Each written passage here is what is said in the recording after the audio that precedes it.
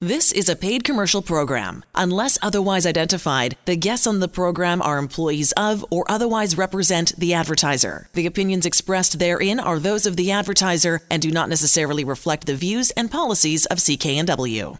Well, Tad Gagraz is the notary we're talking about. And Tad, I know this is your premiere on the Mortgage Show here at CKNW. Tad, tell us first of all what a notary does.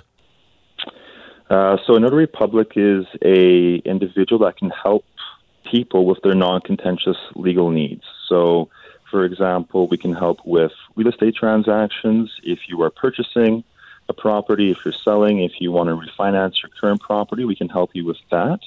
And we also do personal planning documents. So that ranges from wills, powers of attorney, representation agreements, and advance directives.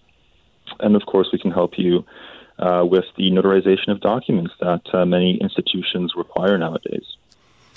That's fantastic, Tad. I was so happy to have you on the show. I think one thing that our listeners might find very interesting is that you are our neighbor. We're so happy to have you beside us in the Burke Medical Building on Salisbury in Port Coquitlam.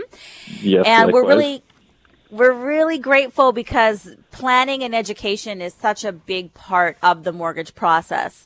And while we have so many topics that we can cover, I thought the first one that we could go over, that you probably go over on an initial call with someone, is how do they decide, what are the options for how they can register the property, first of all, and how do they decide which one is good for them?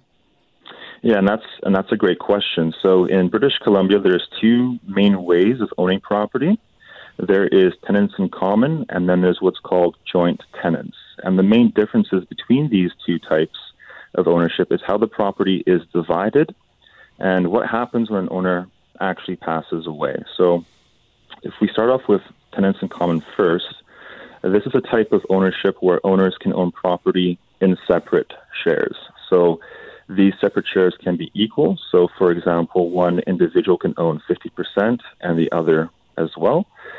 Or it could be unequal. So one individual owns 25% and the other might own 75%, for example.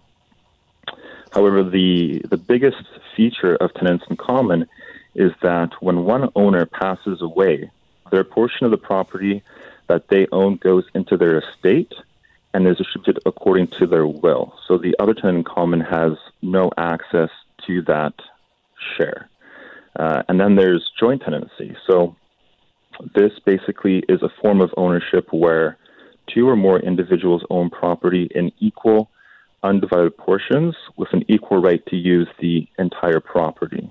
Moreover, joint tenancy carries what's called the right of survivorship. Now, the right of survivorship means that when one joint tenant passes away, their ownership goes directly to the surviving joint tenants or tenants. So it doesn't go through their estate. It just gets transferred automatically to the surviving joint tenants that are registered on title. Excellent. So that's the main difference between the two.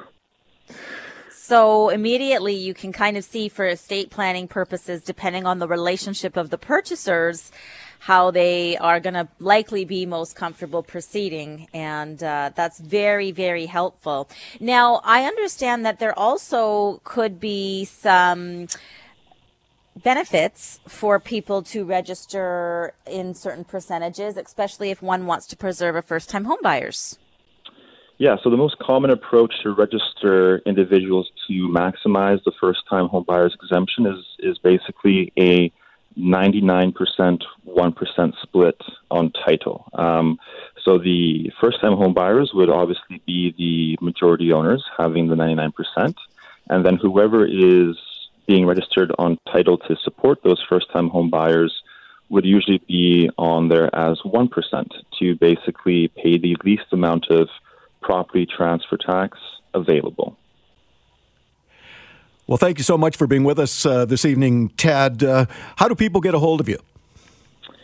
Well, thank you so much for having me. You can visit my website. It is gagraznotary.ca, or you can call the office. The phone number is 604-554-0978. The proceeding was a paid commercial program. Unless otherwise identified, the guests on the program are employees of or otherwise represent the advertiser. The opinions expressed therein are those of the advertiser and do not necessarily reflect the views and policies of CKNW.